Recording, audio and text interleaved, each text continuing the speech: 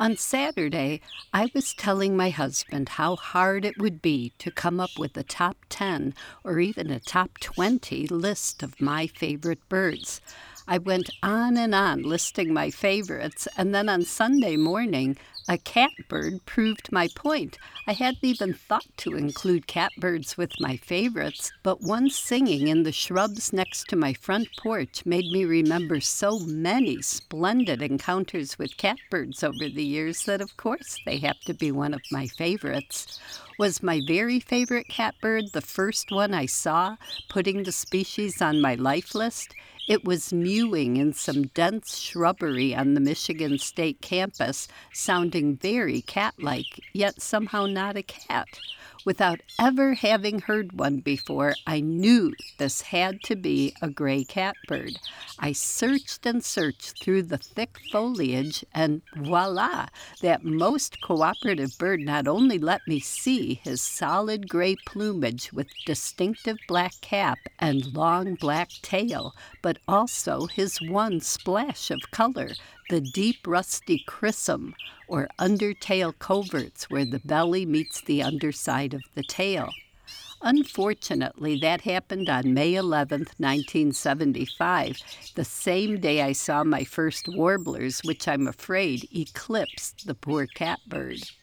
Throughout that spring, I got good at recognizing not just the mews, but the catbird's song, a long string of imitations and cool notes given at what seems like a leisurely pace, yet manages to sound energetic and vibrant. Catbirds may not top the color charts, but their large, innocent eyes, so black against that soft gray face, and their slender form give them an elegant loveliness. Catbirds usually nest fairly low in tangles of dense shrubbery, but manage better than most birds to duck in when no one is watching. Many times in autumn after the leaves are gone, I've found a catbird nest where I'd had no clue that they were nesting. Cowbirds are much better at finding their nests than we mere humans are, but catbirds are one of the few birds that recognize cowbird eggs and eject them from the nest. Soon after I moved to Duluth, I met Connie Sundquist, who seemed to know everything about every kind of bird. She's the one who told me about setting out jelly for orioles and catbirds. Catbirds are just as likely to nest in yards with no feeders as in ones offering grape jelly. They eat plenty of insects as well as berries and other fruits, and they feed their nestlings a protein-rich diet based on insects, so they thrive in yards that enjoy benign neglect, especially regarding pesticides. But the easiest way to see them out in the open is with jelly feeders.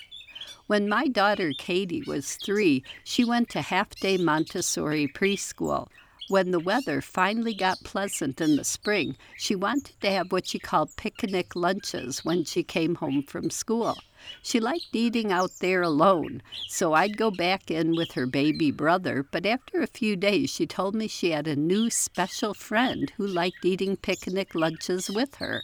He wasn't exactly invisible, but wouldn't come anywhere near unless Katie was alone.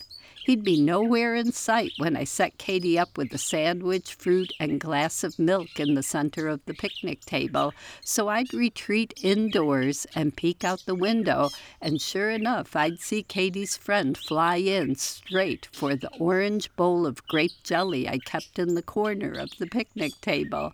Through the end of May and through June, Katie's little friend would fly in as soon as she was settled at the picnic table after I'd gone inside. This little catbird and my little daughter seemed to be having a most companionable picnic lunch.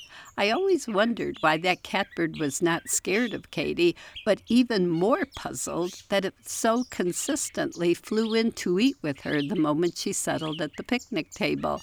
Whenever I hear the expression, "in the catbird seat," I always think of Katie and her catbird friend dining together at our picnic table. Of course, there must be a catbird seated on my list of top 10 favorite birds. I'm Laura Erickson, speaking for the birds.